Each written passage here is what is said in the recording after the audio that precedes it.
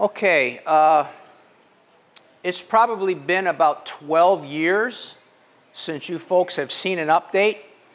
So what I plan to do, what I hope to do if things work, is show you some faces that you might never seen before, people that you've prayed for, people that pray for you. Some of their names have been mentioned in email updates, and others may be new. Let me preface this by saying that these photos were taken, most of these photos were taken with a, oh, wow, I didn't know all that was, most of these photos were taken with a cell phone. So there might be some low quality photos. I apologize for that.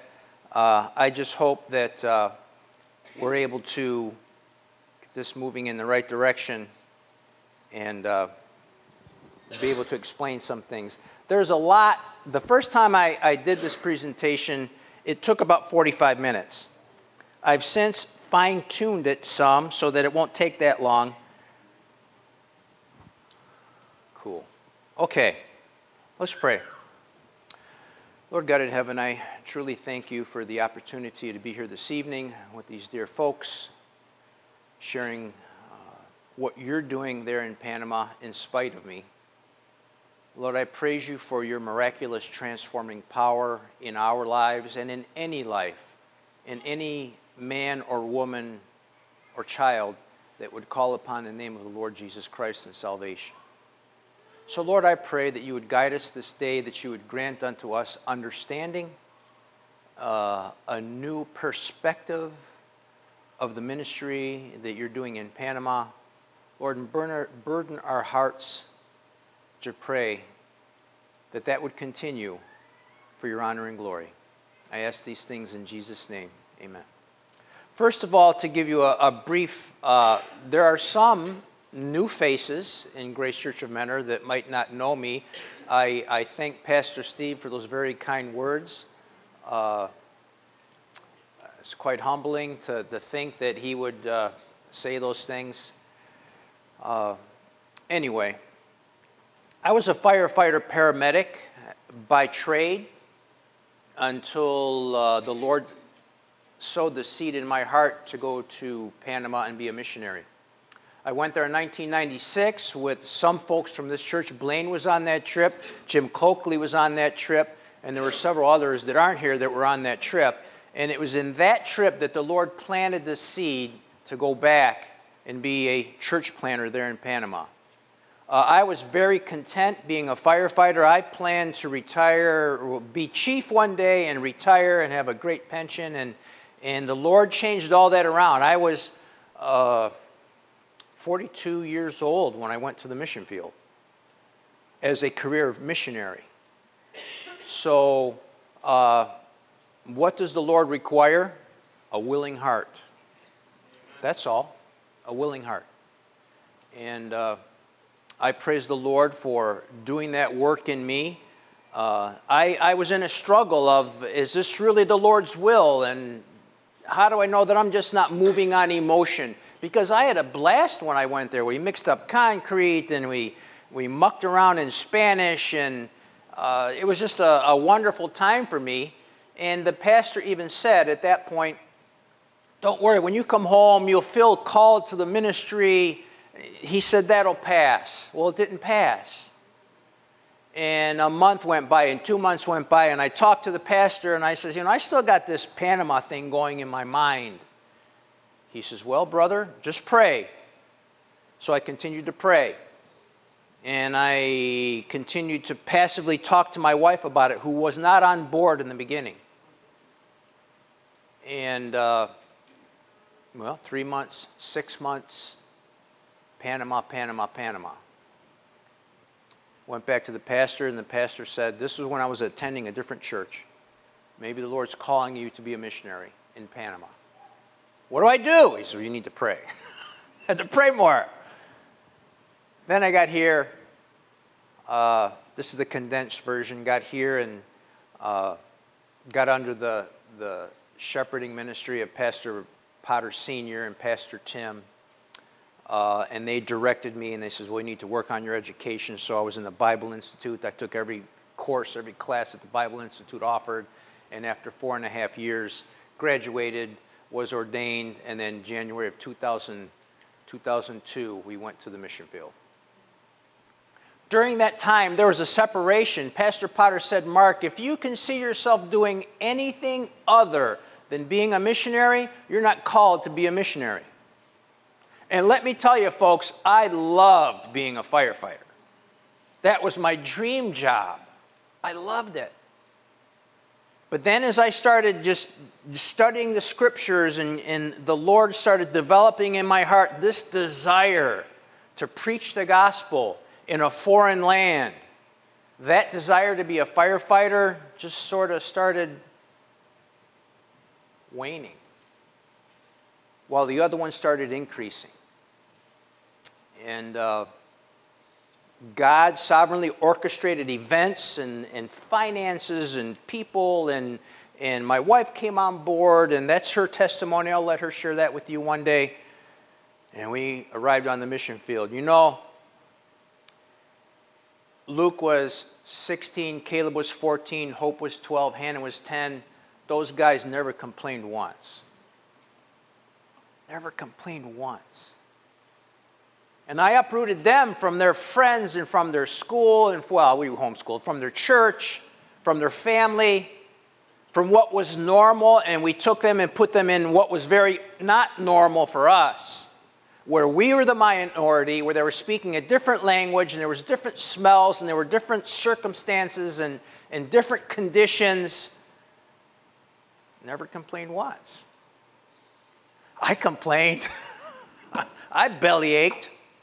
Carol had her sense of belly aching, but the Lord was good. He always provided. He led us along. And okay, that's a condensed version of the testimony. I'm going to share with you this evening just some. Hey, it works. That's cool. Okay, we're in Panama. So Panama is not South America, as many of you might think. Panama is Central America. And the Panamanians are, guess what? Americans. So I have to say, when I distinguish myself from them, I'm a North American, because they're Central Americans.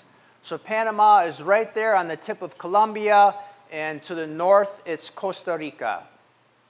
Okay, Panama is probably known for the Panama Canal.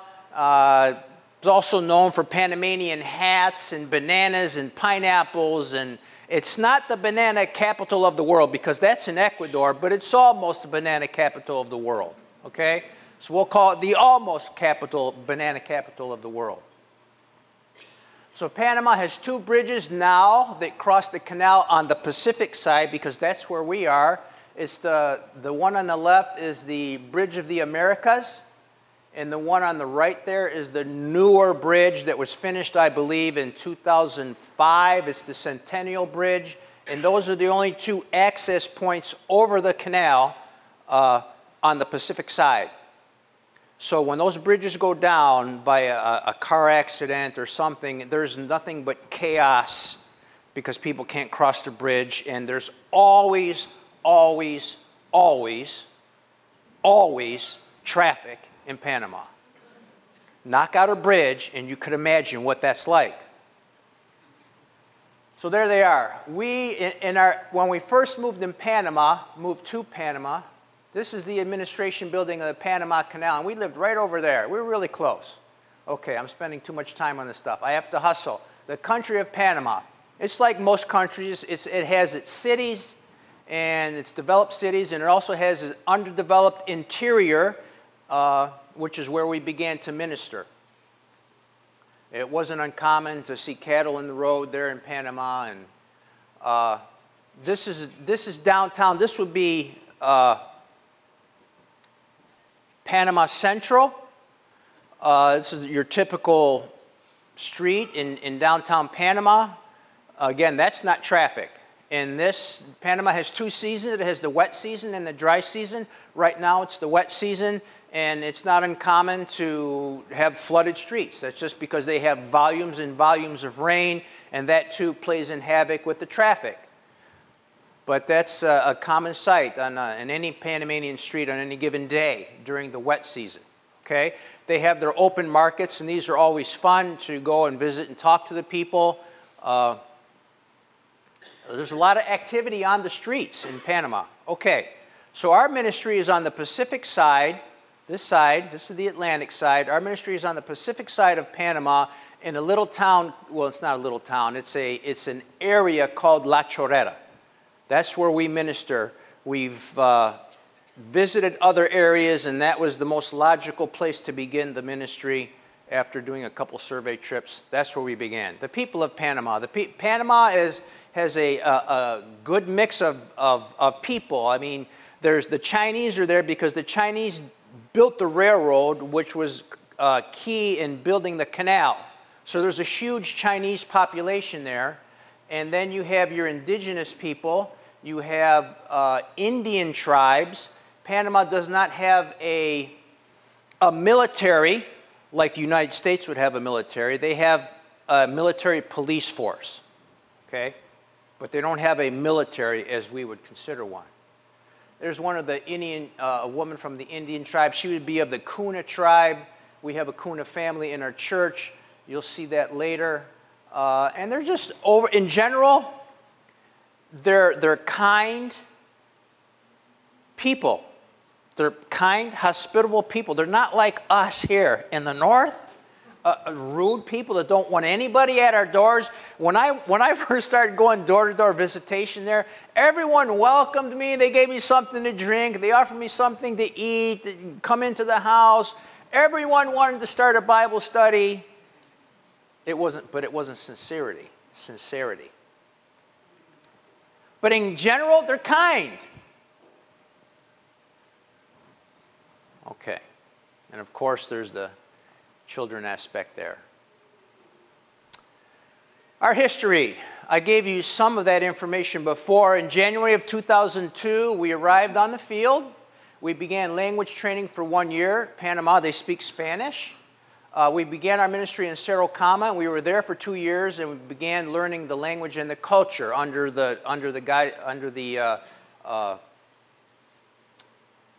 umbrella of another missionary who was there. In 2003, I began door-to-door ministry, and then that led into a Bible study. February 29th, that's not an error, it was Leap Day. We had our very first church service in a home. July of 2006, we purchased property and began construction of a building. December of 2006, we had our first service in that building, and then in March of 2008, we officially organized as a church with membership. And then in the next year, we had our first 2 deacons. Our goals. Well, the scripture says, "Go ye therefore and teach all nations, baptizing them in the name of the Father and of the Son and of the Holy Spirit, of the Holy Ghost, teaching them to observe all things whatsoever I have commanded you. And lo, I am with you always, even until the end of the world." Amen. So our main goal is to make disciples of Jesus Christ. If you would have asked me 15 years ago, "Mark, what's your goal?" It's to start a church. No, that's not the main goal. Back then it was, but I think my focus was a little bit skewed. Our main goal is to make disciples of Jesus Christ, not of Mark Mavar. Establish an independent, self-governing, self-supporting work. Equip the saints to do the ministry, and teach them to reproduce themselves. It doesn't begin and end right there in that church. It's got to go beyond that, and you folks know that. All the pastors here and their emphasis on disciple making and church planning, that's the norm. So even on the mission field, it's not just, okay, I started a church and there it is and it's going by itself. No, that church needs to reach out and reproduce itself.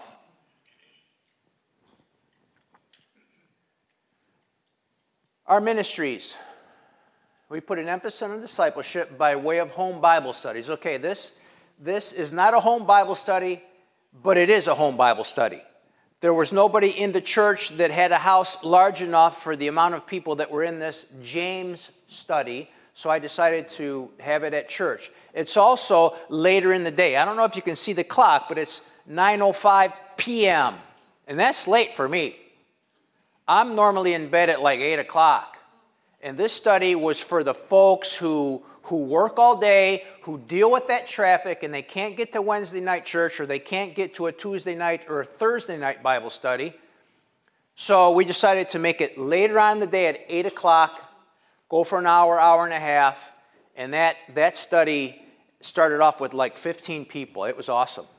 It was awesome. So everyone who couldn't be there on a Wednesday night service or one of those other studies came to this one, and that was the whole purpose of that study.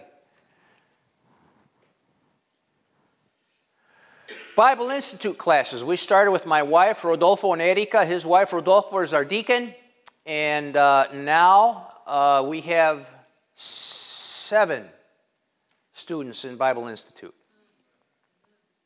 Men's meetings, iron sharper iron. This is a blessing for me. I've always wanted to reach men.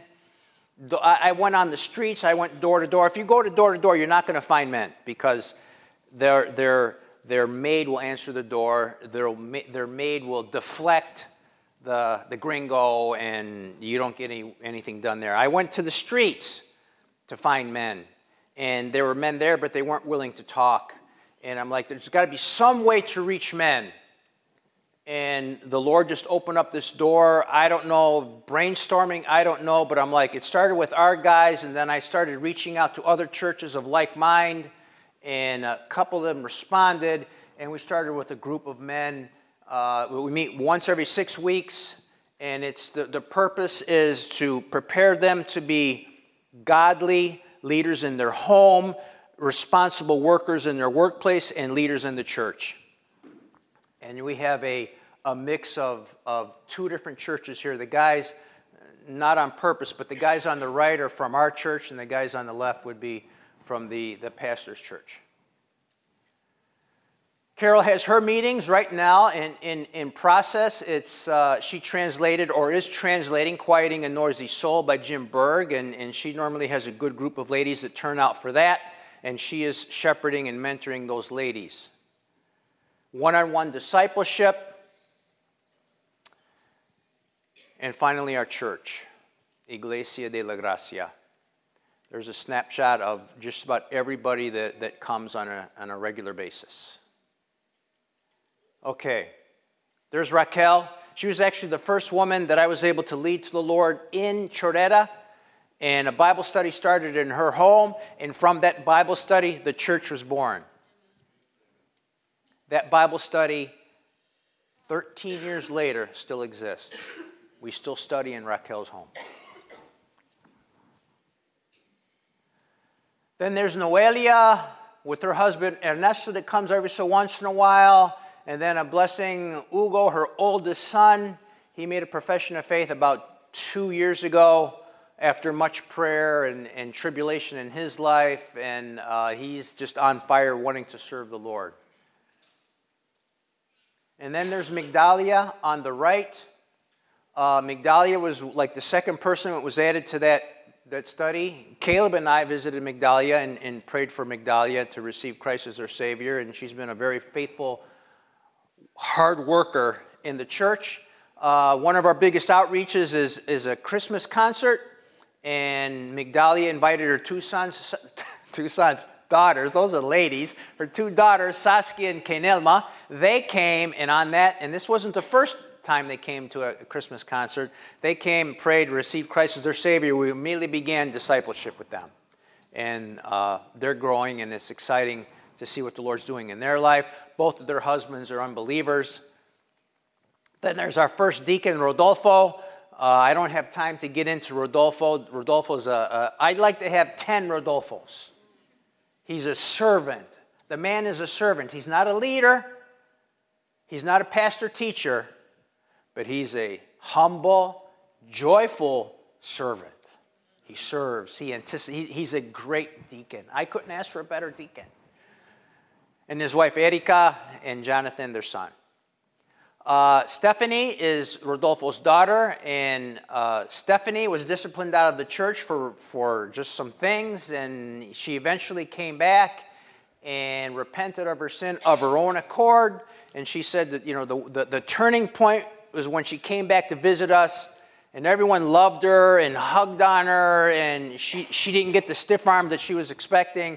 And that was a turning point for her. She said, I want to come back. I want to repent. I want to get my life right. I want to teach my daughter. And so Stephanie's back, and her little daughter, Jocelyn.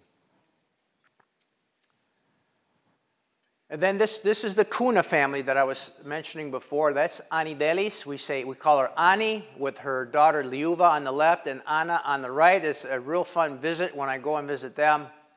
It's all three talking at the same time. Anna is a result of our website. Her daughter found our website. Her daughter contacted me, told me to contact Anna. I was able to visit her and lead Anna to Christ, and she's been coming and growing. Then there's Laura. Laura also is a result of our website because her son found our church on the website. He invited his mom, and Laura started coming. Laura, in turn, invited her daughter, Cindy, who comes. Laura is a widow. Cindy's husband works for the canal, and he's like always working, and so he can't come to church on a regular basis. Both of them are professing believers. Laura, in turn, invited her twin sister, Rosa. And so Rosa came. Enrique is a result of another outreach we did. We did sort of like a sweetheart banquet. It was first time ever. I told the people in October, I said, start praying for your spouses to come. Migdalia's like, because Martin isn't going to come to church. And Kenelma was like, Jonathan's not going to come to church. I says, we start praying now in October because in February we're having our sweetheart banquet. I don't know what we called it back then, but it doesn't translate in Spanish. And Enrique came with Rosa, and Migdalia's husband came, and Kenelma's husband came. And both of these women were like, whoa. I'm like, yes, amen. So Enrique was a result of that. These guys have 4 kids. Okay. And Gilberto and Ingrid. And then this young man here, that's Joel, and their oldest daughter, Mylene.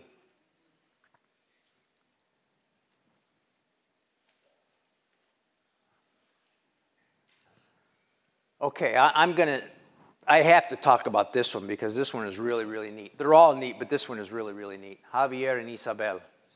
I run every morning. I normally pray and look for people to share the gospel with while I'm walking back. I'm coming home, and I run in. I see this guy, probably he's a quarter of a mile away. I'm like, okay, that's the guy. 'Cause it was just he and I on the street and nobody else. I'm like, this is perfect. So I'm already thinking, okay, how am I going to approach this? And then I see Javier flag the taxi down. And I'm like, oh, man, Lord. And the taxi just drove right by. And I'm like, cool, there he is. I can still get him. And he comes up, and I strike up a conversation with him. And next thing you know, I'm sharing the gospel with him. And I invite him to come to church because he was living somewhat close to the church. I invited him to come to church, and I never see him again. There's hope. I have expectation this Sunday, and then the following Sunday, I never see Javier again. And then as it turns out that his cousin lives in our neighborhood, and she asked me about the bald-headed guy, Javier. I'm like, oh, yeah, Javier. She said, well, that's my cousin. I'm like, well, ask him if I can have his phone number. So we get hooked up again. We meet a couple times at a restaurant, and I'm able to lead Javier to Christ. Javier starts coming to church. He invites Isabel.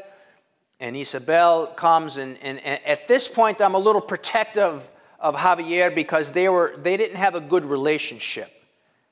Actually, Isabel put a restraining order on Javier. So he invites her to come, and again, this is a condensed version. There's a lot of details in there. So I meet with Isabel in my office after the service, and I'm in my Papa Bear mode that I don't want this woman destroying Javier and just confusing him. And I'm like, so, Isabel, how can I help you? Why are you here? She said, I want what Javier has. He's a different person. Isn't that cool? Quote, unquote, I want what he has. I was able to share the gospel with Isabel. She prayed to receive Christ. and she began to disciple with Carol. A gigantic blessing for me was to do that for them. They were both, Javier, I think, is 35, and Isabel is 34. They've never been married, and they waited, and they got married.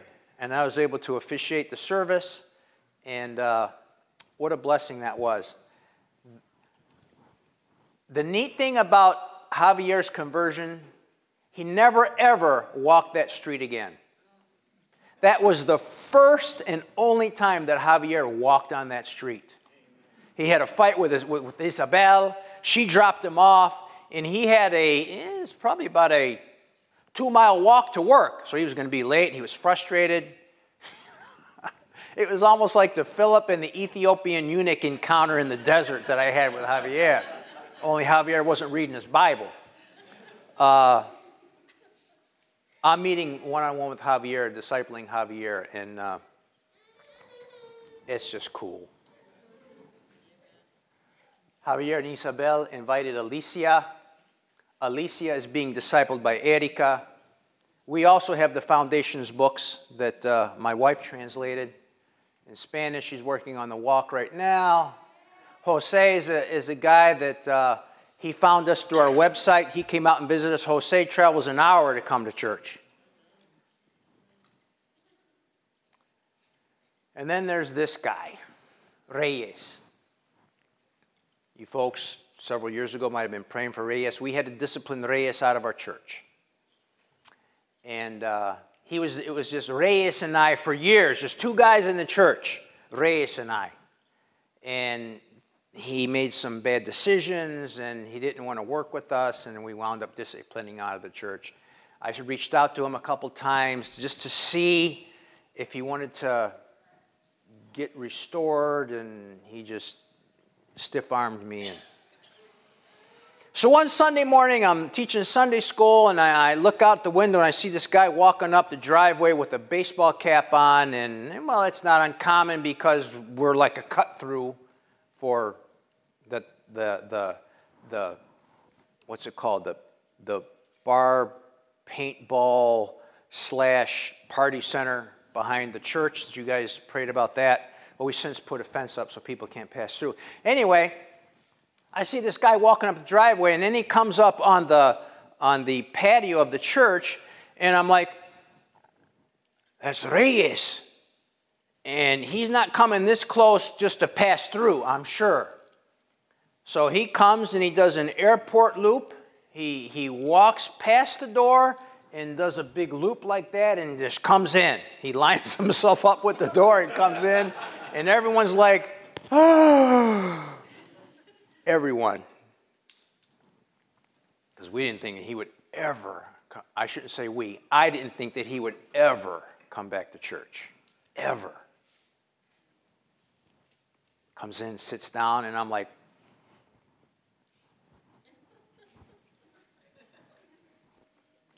oh, I got to teach Sunday school. It's talking about repentance.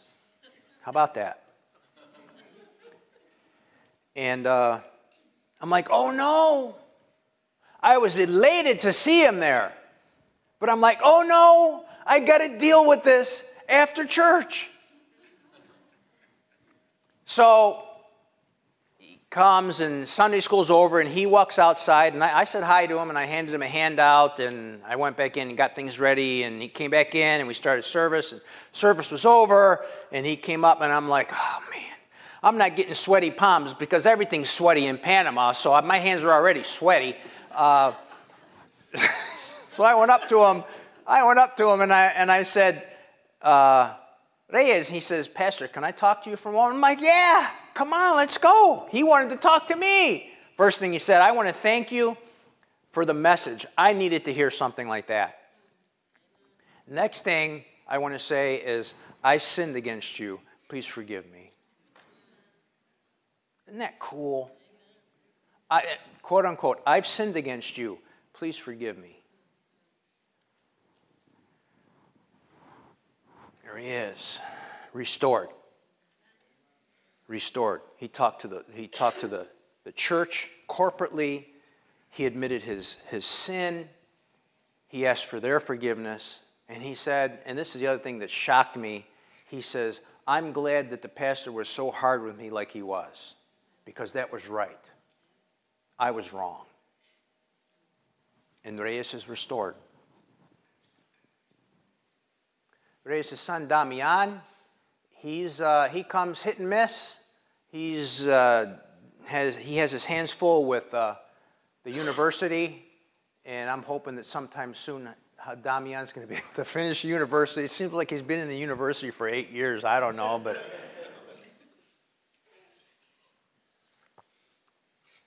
And then there's our newest attendee, Melva. She came as a result of Noelia's invite. Melva is having some marital issues, and I've been able to sit down and counsel her through some. And Noelia and Raquel she made a profession of faith. Melva did. And Noelia and Raquel are discipling her. So they're doing it. They're doing it.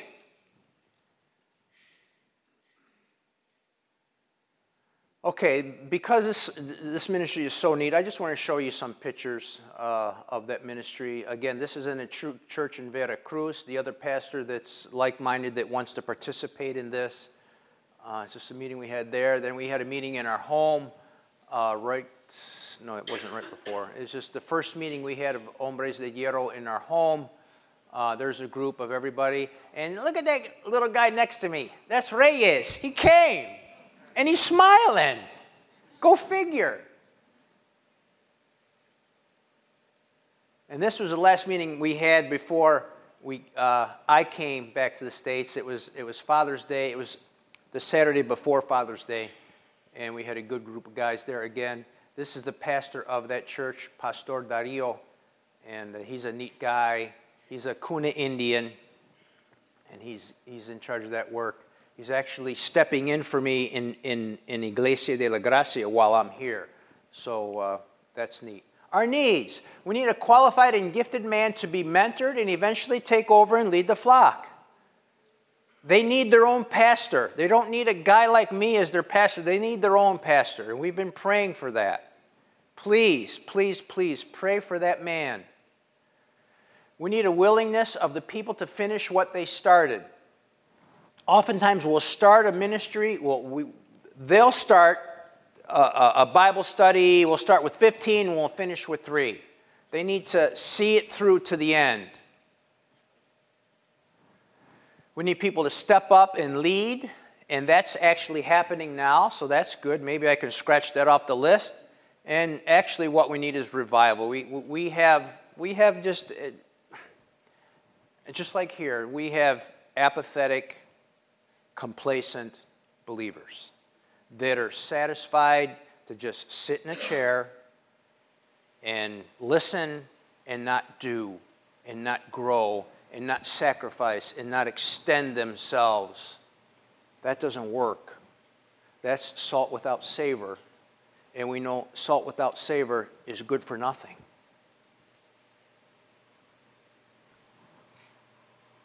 So, please pray for Iglesia de la Gracia.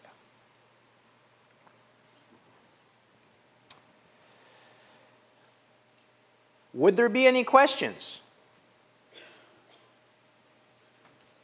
Yes, sir. Pastor, how big is the church, people-wise? If everyone comes, there's probably around 25 to 30 people, and there's not a lot of children. There was one point where we had more children than adults, and that's not like that anymore. There's very few children, maybe a handful, if that many, of children. Most of them are adults, and of that group, most of them are women. They're ladies who've made professions, whose husbands don't come. Then there's Jose, who doesn't have a wife, and he comes. And so we only have, praise the Lord, there's probably about 5 or 6 men, but the majority of the church is women. Okay? What's your main competition? Catholicism? They say that the religion of Panama is Catholicism, but everyone's there. The Mormons are there, the Jehovah's Witnesses are there, the Buddhists are there, the Muslims are there, It's a very churched country. So, but I think the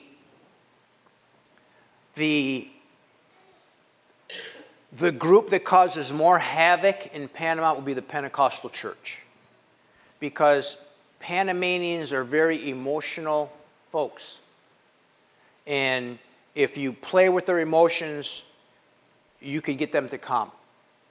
And the Pentecostal churches, they're big.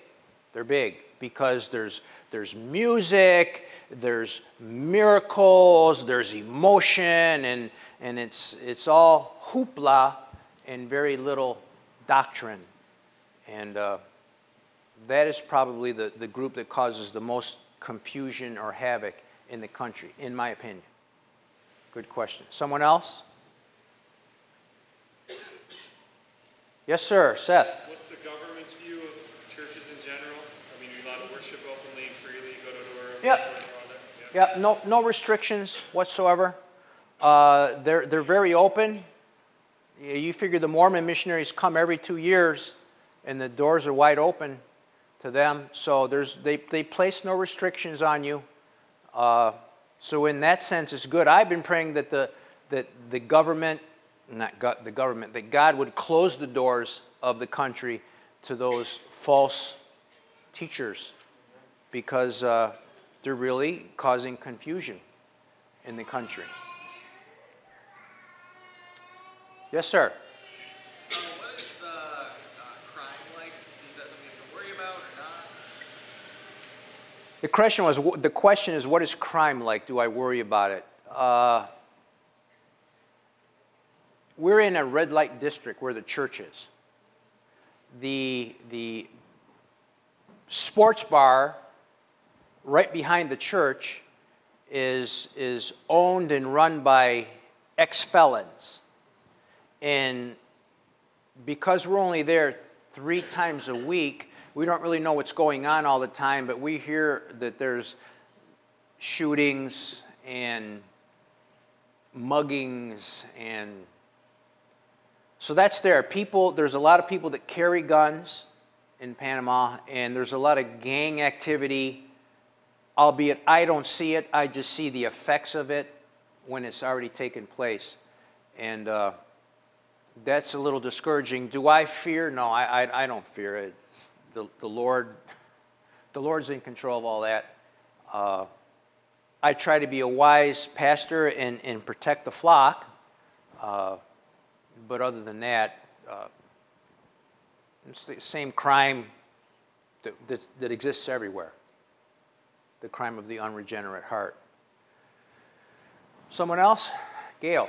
Where is your residence in relationship to where the church is at? Our house is probably about 20 minutes away from the church, in an old naval base, Howard Air Force Base. We purchased a piece of property and built our home there. So we have a big buffer, and I like it that way. I like to have that separation between me and the folks. When I come home, it's just Carol and I, it's our time. But I try to put myself out there as much as I can for them. I visit their houses. I don't do door-to-door visitation any longer. It just didn't produce any fruit. And, well, it did, but it just doesn't work. The Jehovah's Witnesses have really tainted that in a bad way, and so I don't do that. I do referrals. I encourage our folks to evangelize, and I, like Javier, those events with Javier, I just share the gospel with anyone God will allow me to. So, yeah. You're in a safe zone where you live. No, it has its own problems, but I'm not there. I mean, there's the loud music, and I'm glad I don't live there. But where I live, there's always people breaking into homes and holding people up at gunpoint, and hey, whatever. Someone else. Miriam. You had shared that one of your, the Tender Church, his rental house was taken over by a gang. Yes. Has that been resolved? No, it's not. It's not. Thank you. Jim Coakley asked me about that. Jose, one of the newer men, has a house in Arrejan, which is just another area that was taken over. He was renting it out to a family. Well, the gang came in and robbed the family and took over the home, and they're occupying the home. And now Jose is trying to figure out how to get them out of there. When I asked him if he was willing or if he was able to get the law involved, he says, no, that would be a death sentence to whoever would move in. So he's got his hands full, but that's not too big for the Lord. And that's where it has to lay right now. It's in the Lord's hands. Okay. Is there any progress with the paintball bar place? Like I said, no, they got all their permits and stuff.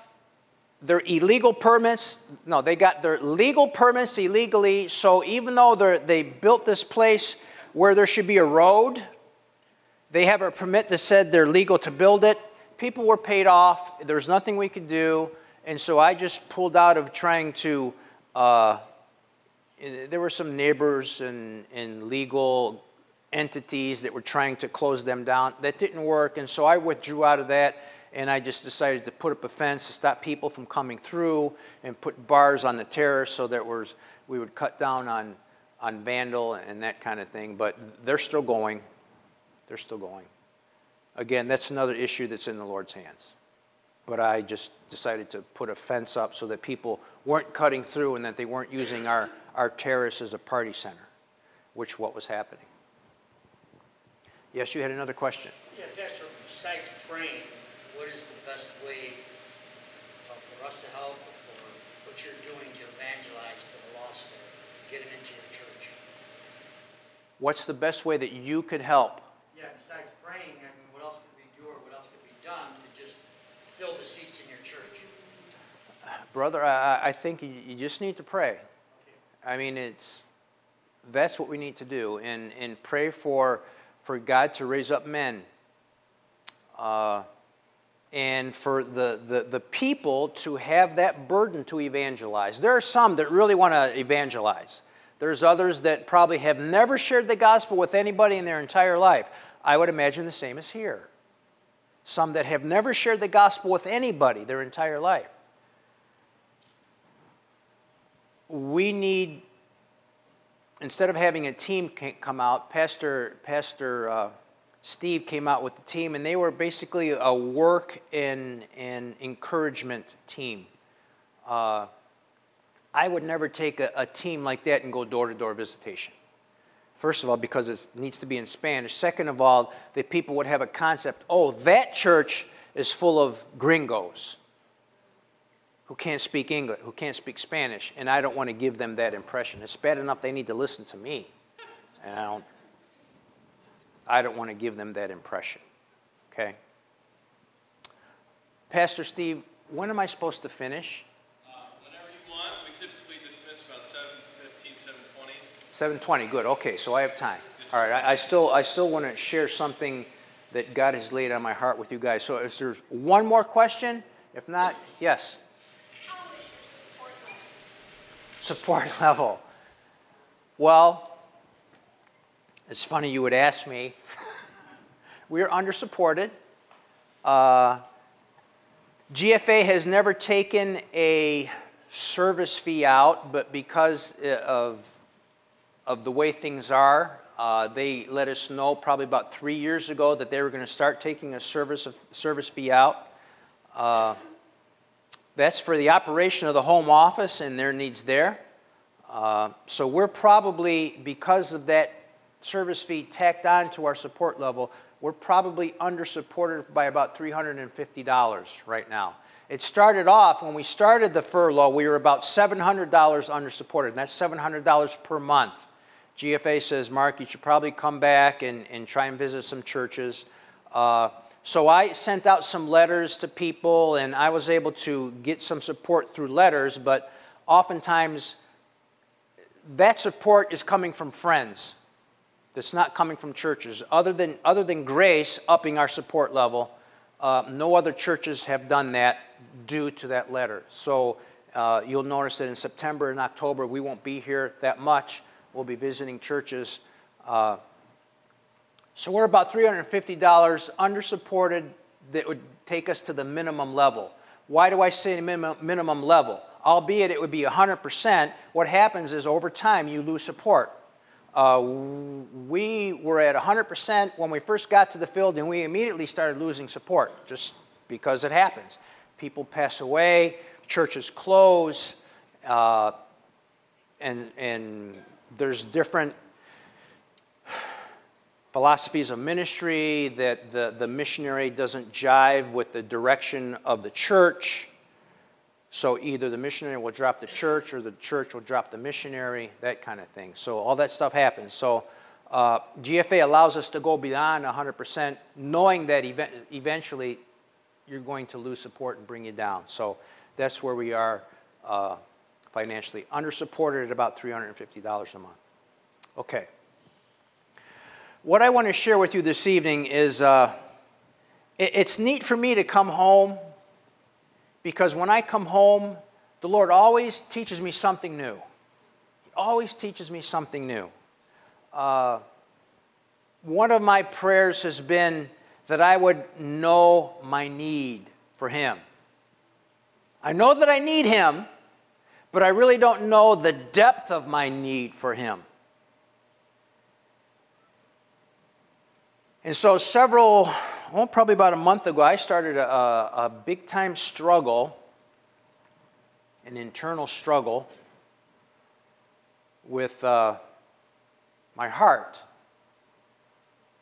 And the Lord, being faithful as He is, used His Word to show me that struggle.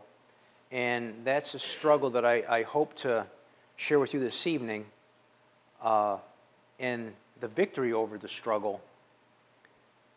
So this message tonight is not going to be anything profoundly theological, but I do pray that it's profoundly thought-provoking, even convicting. It's going to be a simple message, and it's going to be based on 4 principles. I'm going to lay the groundwork. Okay, number 1, it has to be biblical. It's not going to be my opinion. It has to be biblical. If we're going to develop any kind of foundation, if we're going to grow in the transformation of the image of Christ, it's got to be biblical. It can't be based on man's opinion.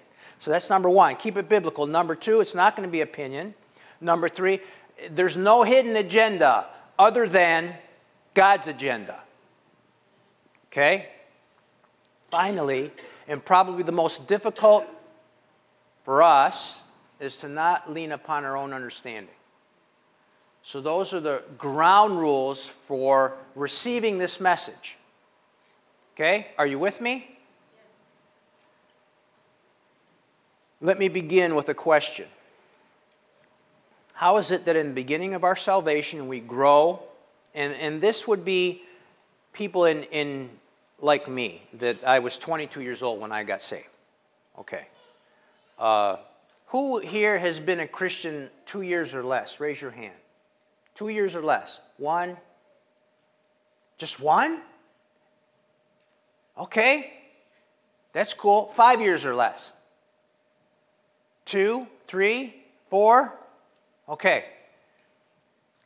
For those folks, and for those folks who are saved maybe as a teen, there's a drastic change when God comes into your life, saves you, and transforms you. We begin to establish biblical convictions and practices that nurture spiritual growth in Christ-likeness. Then as we mature, those same standards and practices that we established way back in the beginning seem to become unraveled a little bit and even a bit lowered. So what we maintained for a high standard here in the beginning when God set the fire in our heart and we began to grow and we start through His Word establishing principles and convictions and standards and limits so that we can grow even more, in our maturity we begin to lower those standards. Now, granted, sometimes we have to adjust a conviction to make it more biblical, because not all convictions are biblically based.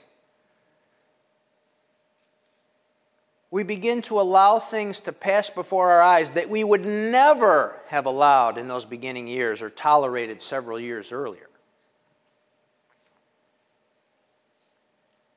We contemplate an unwholesome thought just a bit longer than before.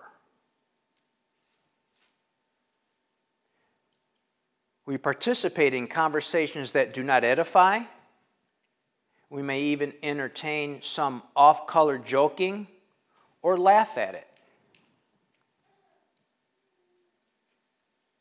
What was clearly biblically wrong before, now in our maturity, is okay, it's not that bad, or we say, that doesn't bother me, that doesn't affect me, because we're mature now.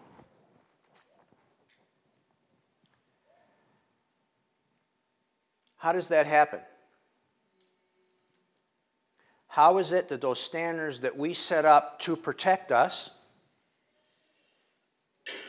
to govern our lives in a biblical fashion, now aren't necessary? Is there ever, can any of you think of any place on the highway where they put up a guardrail because it's a dangerous area, and after the time, well, no one's wrecked here, so let's take down the guardrail? Can anyone think of a spot like that? Panama. Doesn't happen. Someone say Panama? It doesn't happen. But yet we're willing to do that in our lives. And when we take down those guardrails or we lower those guardrails, what happens? Satan slips in. Oh, well, that doesn't affect me.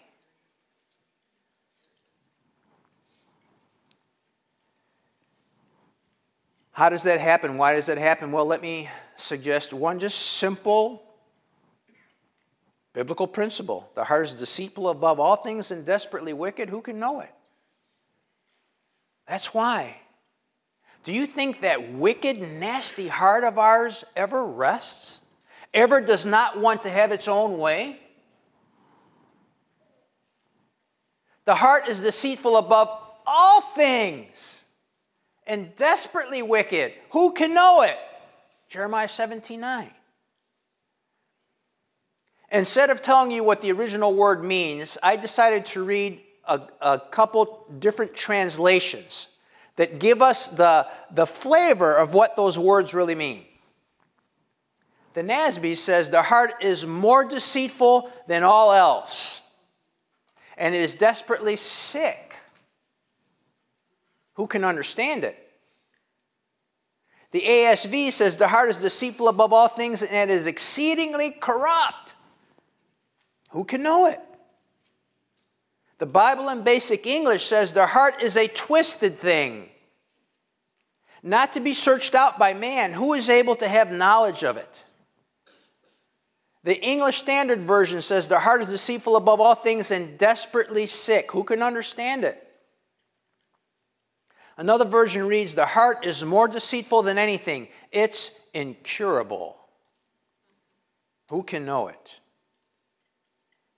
Now we know, I hope you know, that in this passage, the heart, this is not pertaining to this organ that pumps blood, because there are no thoughts in this thing. It's pertaining to our mind.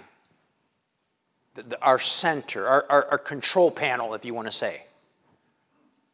And this thing is despicably wicked and perverse above all things. Now, folks, if we have to list wicked, perverse things, and we start making that list right at the top, the worst, biblically speaking, the worst, most despicable, most perverse, most corrupt, most wicked thing is this.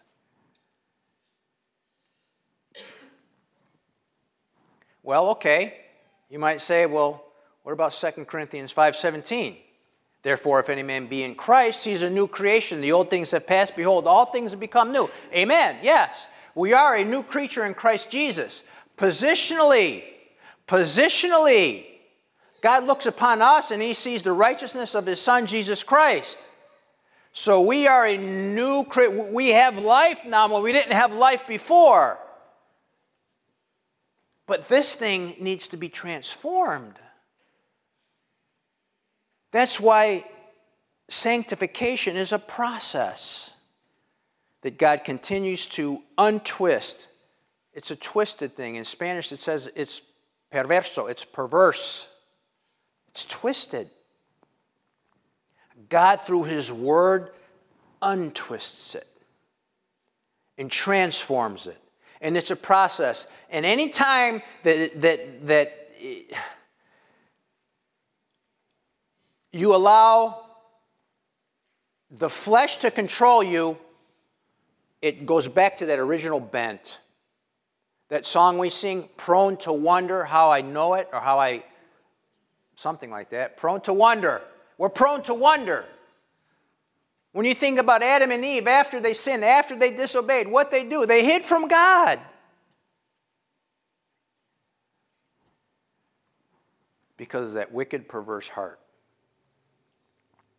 That high standard of holiness that we develop for ourselves, it's a matter of our will. What do I mean? We decide.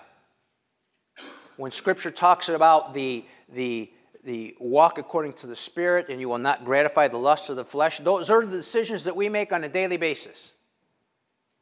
We decide, okay, I'm going to not allow this to cross before my eyes. I'm going to fill my mind with this instead. I'm not going to watch this. I'm going to watch this instead. Or I'm not going to watch anything.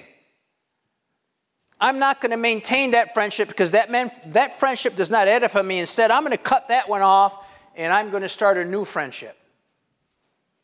Those are all decisions that we made. God doesn't make those decisions for us. God wants us to make those good decisions, but he doesn't make them for us. Hence the put off, be renewed, put on principle. Real quick, let me read a passage from King David in Psalms. It says, I will behave myself wisely in a perfect way. Oh, when wilt thou come unto me? I will walk within my house with a perfect heart. I will set no wicked thing before mine eyes. I hate the work of them that turn aside. It shall not cleave to me. David determined in his heart that he was going to behave himself in a right way with a perfect heart.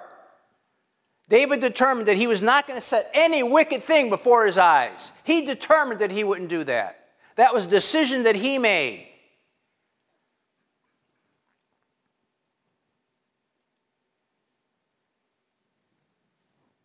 So how is it that we let these things happen? That we start contemplating that thought a little bit longer than before, that we start letting things pass before our eyes that in the beginning of our salvation we would never allow that to happen?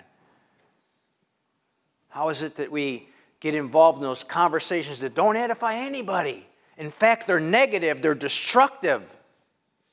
And sometimes we find humor in those off-color jokes. How is that? Because of that wicked heart. Let me just give you a few ideas, and I got 5 minutes, but we'll see what happens. If you have your Bibles, turn your Bibles with me to Proverbs chapter 6, verses 16 through 19. I'm going to read it, and then I'm just going to pinpoint these things briefly, and then we can be dismissed. But again, I hope this message gives you something to meditate about.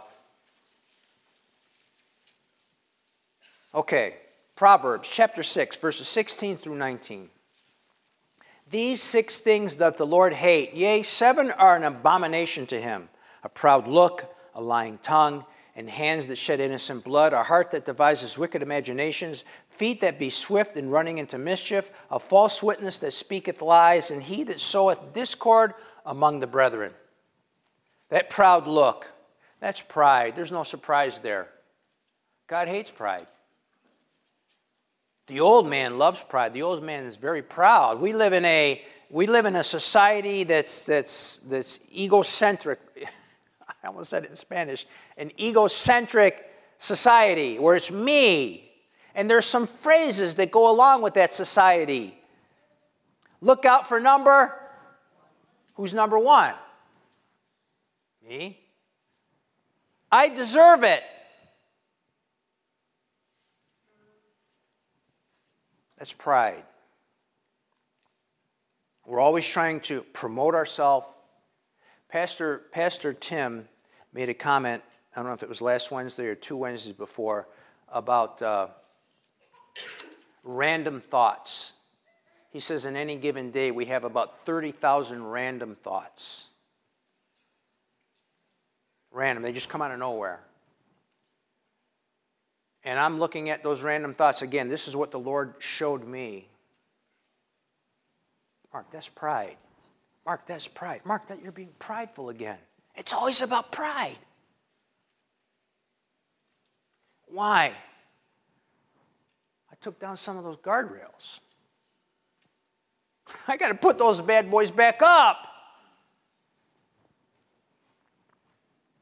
Scripture says a lot about pride. God opposes the proud and gives grace to the humble. That proud look is something that God hates. It's just the opposite of what Paul teaches in Philippians. Let nothing be done through strife or vainglory, but in lowliness of mind, let each esteem other better than themselves. Let each esteem other better than themselves. Let not every man look on his own things, but every man also on the things of others. That's the mindset of the new man.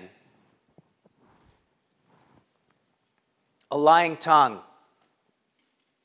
What's a lie? What's a lie? Someone tell me. Raise your hand and tell me.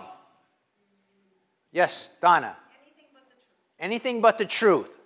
Anything but the truth is an exaggeration. Well, that just encompasses everything. Is an exaggeration a lie? You bet it is. Is a half-truth a lie?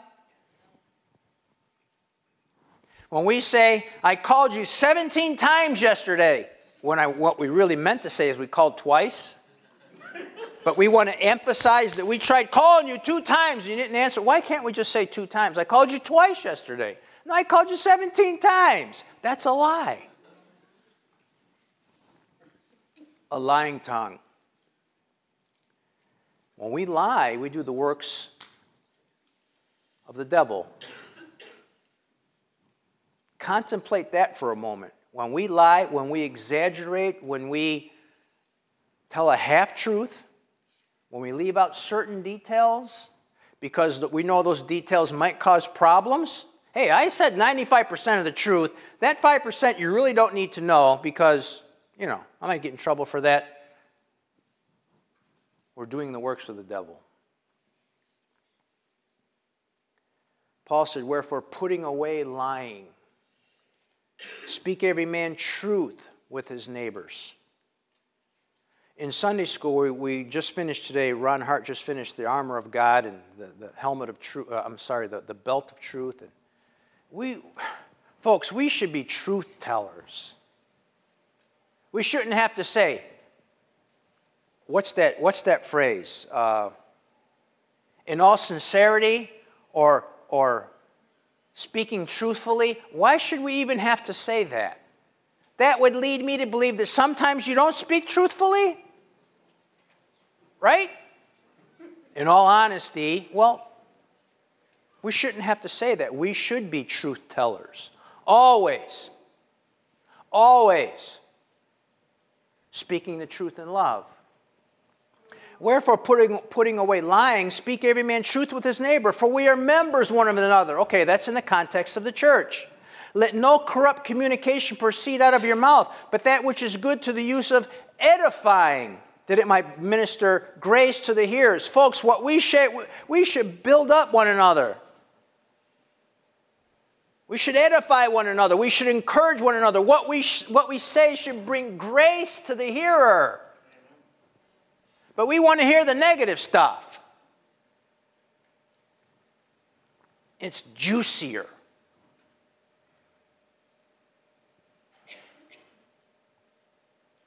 Folks, that's not going to work. I don't believe God takes pleasure in that.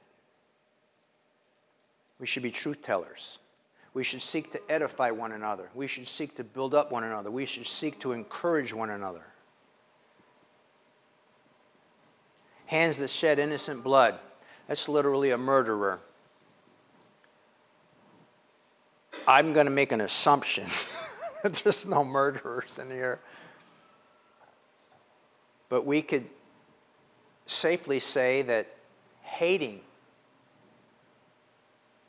is likened unto murder.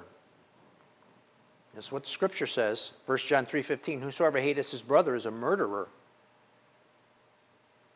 And you know that no murderer hath eternal life abiding in him. If any man say, I love God, and hateth his brother, he's a liar. For he that loveth not his brother whom he hath seen, how could he love God whom he hath not seen? Let's move on. A heart that devises wicked imaginations. This is our thought life. Remember those 30,000 random thoughts? That's the one area in our life, and it's the one area in our life that we can hide from everybody. Right? We can hide it from everybody. What goes on in here? Our thoughts. Only God knows. And for some reason we think that God's really not concerned with our thoughts. But He is. But we can think of those perverse, corrupt thoughts, and no one knows, and we can get away with it, we think.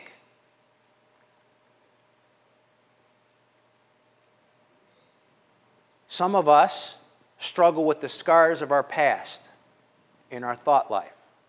I got saved when I was 22 years old. I was just a 22-year-old knucklehead in the street, and I got a lot of scars. God can heal those scars. God can heal those scars. God wants to heal those scars. But I have to do it God's way. I have to do it God's way. This heart is perverse and wicked enough as it is. I don't need more things that are going to make it even worse. All the more reason why we should guard what we allow through the window of our soul. But we're not careful. It shouldn't matter what the other person wears, where the other person is. It shouldn't matter. I have control of what happens here. I do. And you do. You have control of what happens here. You can choose to look and maybe look a little bit longer than you should, or you can choose to turn away. You choose. You determine. Our minds are perverse and wicked enough as they are, yet we feed them with more wickedness and perversity, and we are left with a very, very nasty thing. Therefore, all the more critical it is to control and wisely govern the input that our wicked heart ingests. In the context of a Christian home, parents will attempt to shelter their children from all those ugly, perverse, and sinful things as they grow. They want to help their children have a pure, innocent, and biblical view of things. Most often it's because that parent or those parents have been scarred by what they saw and participated in before salvation. They know what the struggles are of the mind, and they want to protect their children from those things. Kids, don't struggle against the limits that your parents have set upon you, because they know better than you. When I was raising this guy over here and his siblings, we had big guardrails up, because I've been on the other side of that guardrail. I didn't want this young man to have to struggle with those things. I didn't want my girls to have to struggle with those things. So we set up guardrails. We tried to keep them biblical. I'm sure we failed in some areas, but we tried to keep them biblical. Do that in your own life. Those things that you lowered because you're mature now, that you lowered those guardrails and that junk is now coming in. And I don't need to give you a list of what's going on, but you know what it is. You know what you tolerate now that you didn't tolerate 5 years ago. You know, well, I'm mature now. That doesn't bother me.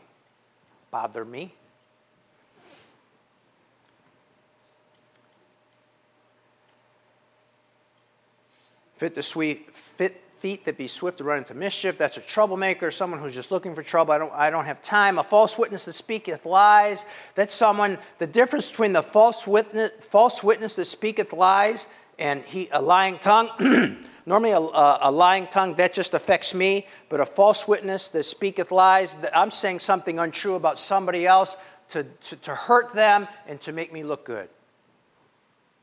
That's a false witness that speaketh lies. God hates. That is an abomination to him. Finally, he that soweth discord amongst the brethren.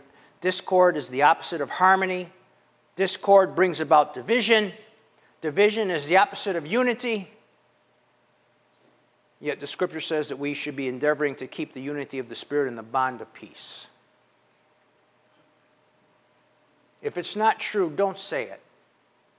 If it doesn't edify, don't say it. If it doesn't encourage me, don't tell me.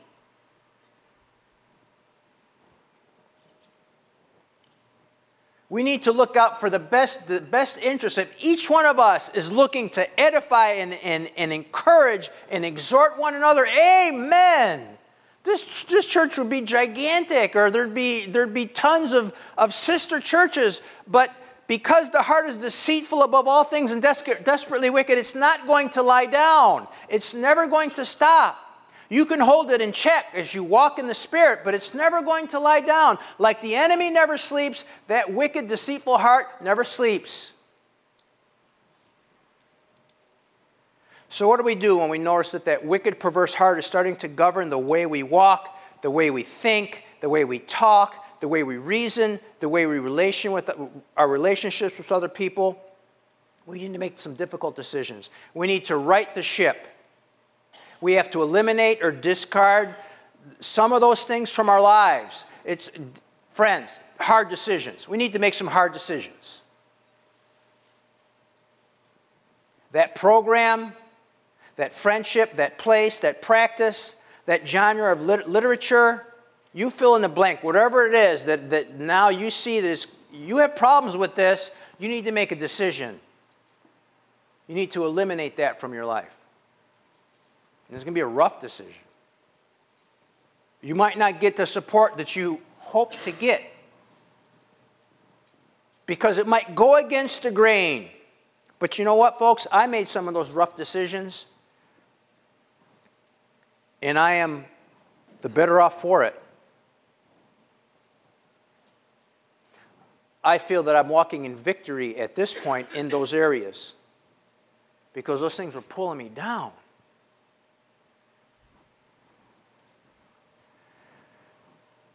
Whatever it is, let it be sifted by the Word of God that is quick and powerful. God's Word will reveal it for what it is. Amen? God's Word is going to show you what it is. If it does not make the cut, you don't need it. You might want it, but you don't need it. And about your want, ask God to change your want. Ask God to change your want, and He will. And this is the confidence that we have in Him. If we ask anything according to His Word, He hears us. And if we know that He hears us in whatsoever we ask, we know we have the petitions that we ask of Him. Ask God to change your want. I hope that was an encouragement to you. I hope you leave today thinking about this passage, thinking about that deceitful, destructive, perverse heart and the danger it is.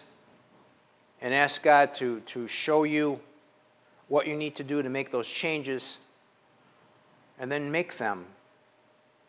They'll be difficult, guaranteed. Some of them will be very difficult. Make them, and you'll be one step closer to the image of Christ. Let's pray. Lord, I thank You for allowing us to have this time I thank You for allowing me to have this time to share with my family here what You're doing in Panama and what You're doing in my heart.